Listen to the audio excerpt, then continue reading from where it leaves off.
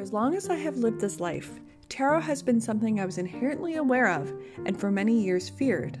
The potential secrets which were held in those cards held a mysticism that intimidated me until I finally picked up a deck for myself. Tarot cards for divination purposes have recently become a topic of controversy within the spiritual community, critics alleging that the use of them appropriate the Romanian culture. Today, we're going to look into the history of tarot and how it became synonymous with psychic ability and dive into how it ties into Romanian culture.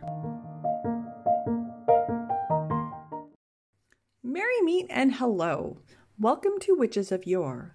My name is Danielle and I like to piece together long-lost stories of historic witch traditions and examine how they've evolved into the practices we follow or don't follow today.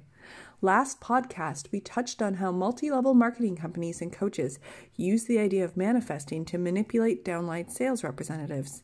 This week, we are exploring another controversial topic, tarot cards, and the idea that practicing tarot is a form of cultural appropriation. I'm not unfamiliar to the idea of cultural appropriation. I'm an Indigenous woman here in Canada, and as a First Nations person, I have seen hundreds of posts and commentary on the use of the Indigenous sacred medicine, white sage. Though a topic I'd love to really expand on, white sage is pretty clear-cut in my mind. The use of a sacred medicine belonging to Indigenous people to cleanse is a closed practice, meaning unless you're born into it or initiated into it, you're not supposed to practice it. To do so is, well, considered cultural appropriation.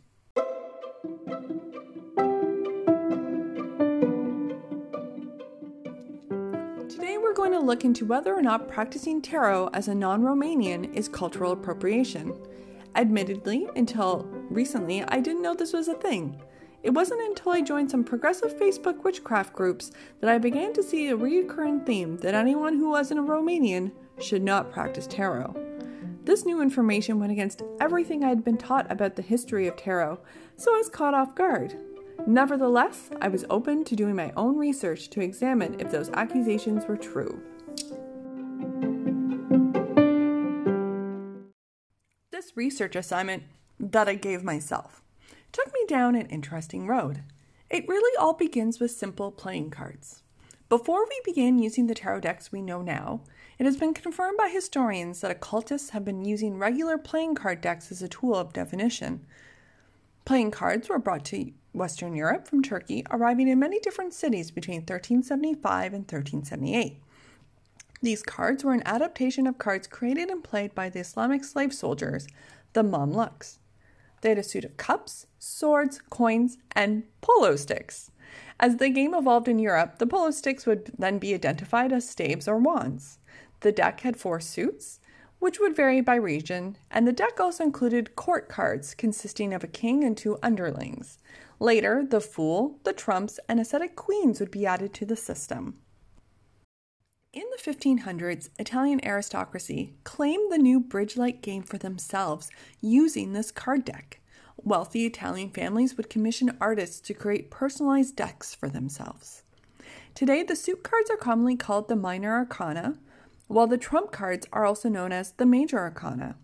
Though the deck had yet to be designed solely for the purpose of occult use, it did begin to evolve the deck into a more familiar tarot card deck. The imagery was designed to reflect important aspects of the real world that the players lived in, and the prominent Christian symbolism in the card is an obvious reflection of the Christian world in which they lived. As divinatory usage became popular, the illustrations evolved to reflect the specific designer's intention.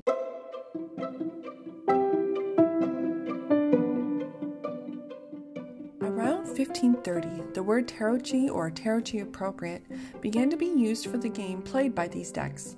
It is believed to be based around the word trumps or triumphs, used to describe a trump suit, what we would call the major arcana, which was part of the game. When looking at how the word tarot came to be, the word is not Egyptian, Hebrew, or Latin, and the creation and playing of tarotchi was most definitely Italian and not Romanian. The earliest names for the tarot are all Italian. The cards seem to have initially been known as the Carte de Triomphe, or Card of Triumphs.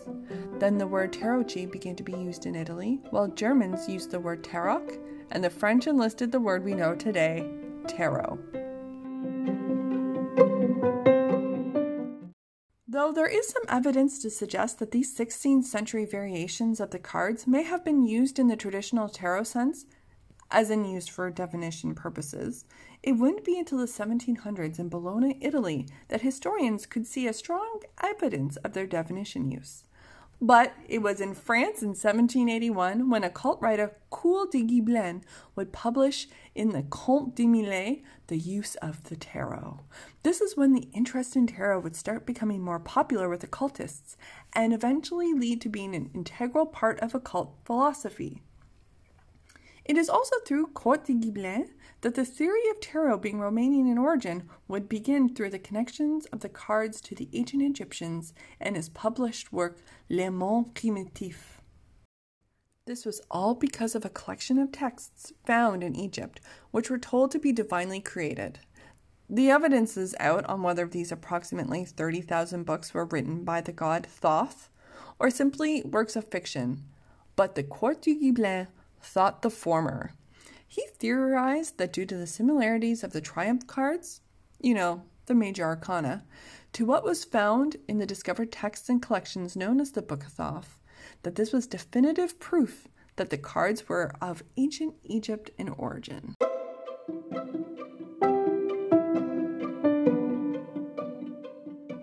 To back up this claim, he straight up fabricated the idea that tarot was a direct reference to the Book of Thoth, with the word tar meaning way or path, and the word ro meaning king or royal.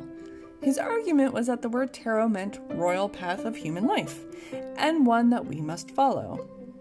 The tarot makes us aware of the course of events and their results, and the wise men of Egypt used these sacred pictures, hieroglyphs, to predict the future and interpret dreams.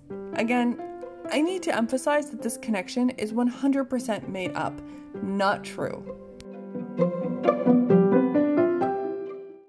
Regardless, others also claim the same Egyptian connection to tarot as the Coeur de Gibelin.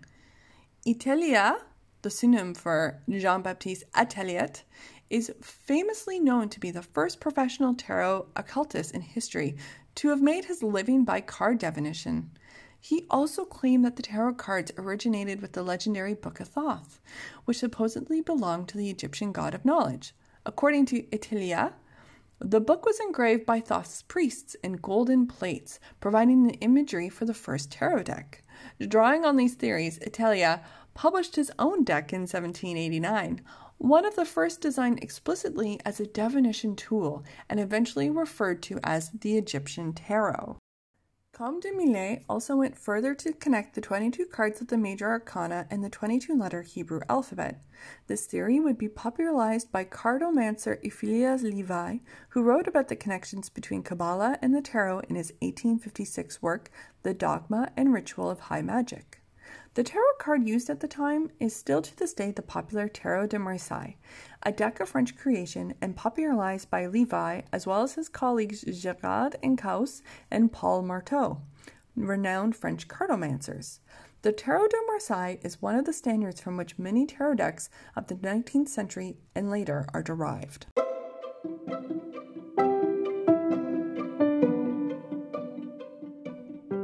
Mystic groups such as the Theosophical Society turned to tarot in an American fad during the early 1900s. Even if you aren't familiar with tarot card reading, you've likely seen one of the common decks, like the famous Rider-Waite, which has been continually printed since 1909. So where do Romanians fit in? How has it become a movement to take back the tarot for the Romai?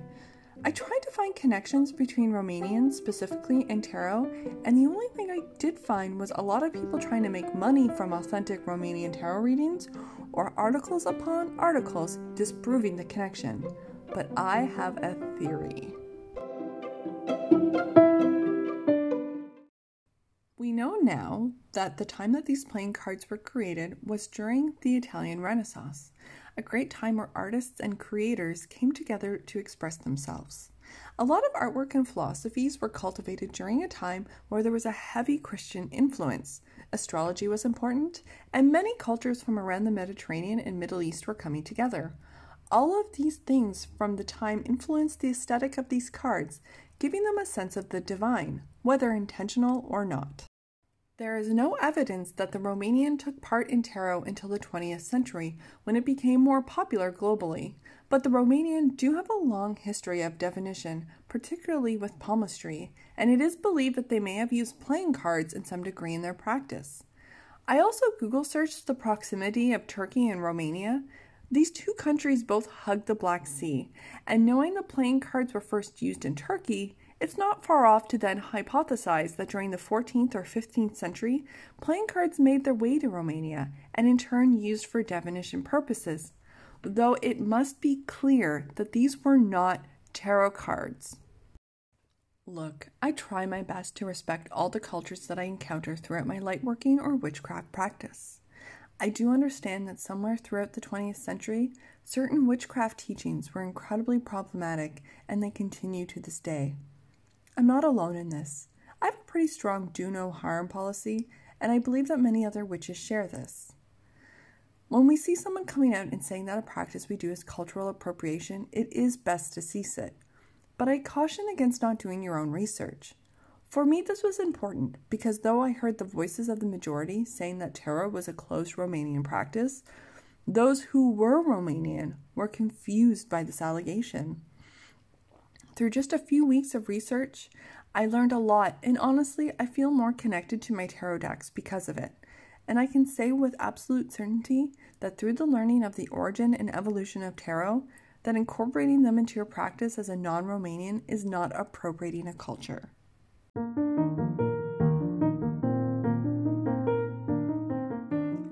This is where our history lesson ends. If you want to continue to look into the evolution of tarot throughout the 20th century, I highly encourage you to do so. I wanted to include it in this episode, but the topic in itself deserves its own dedicated episode. If you'd like to continue learning with me about historic traditions of witchcraft, I post a new episode bi-weekly on Fridays. You can send me an email at thenorthernhousewitch@gmail.com if you have a topic suggestion or if you'd like a copy of the references I used in today's episode. You can also follow the podcast on Instagram at Witches of Yore, or you can follow me, Danielle, at The Northern House Witch. Take care and remember to be kind to others, but more importantly, be kind to yourself.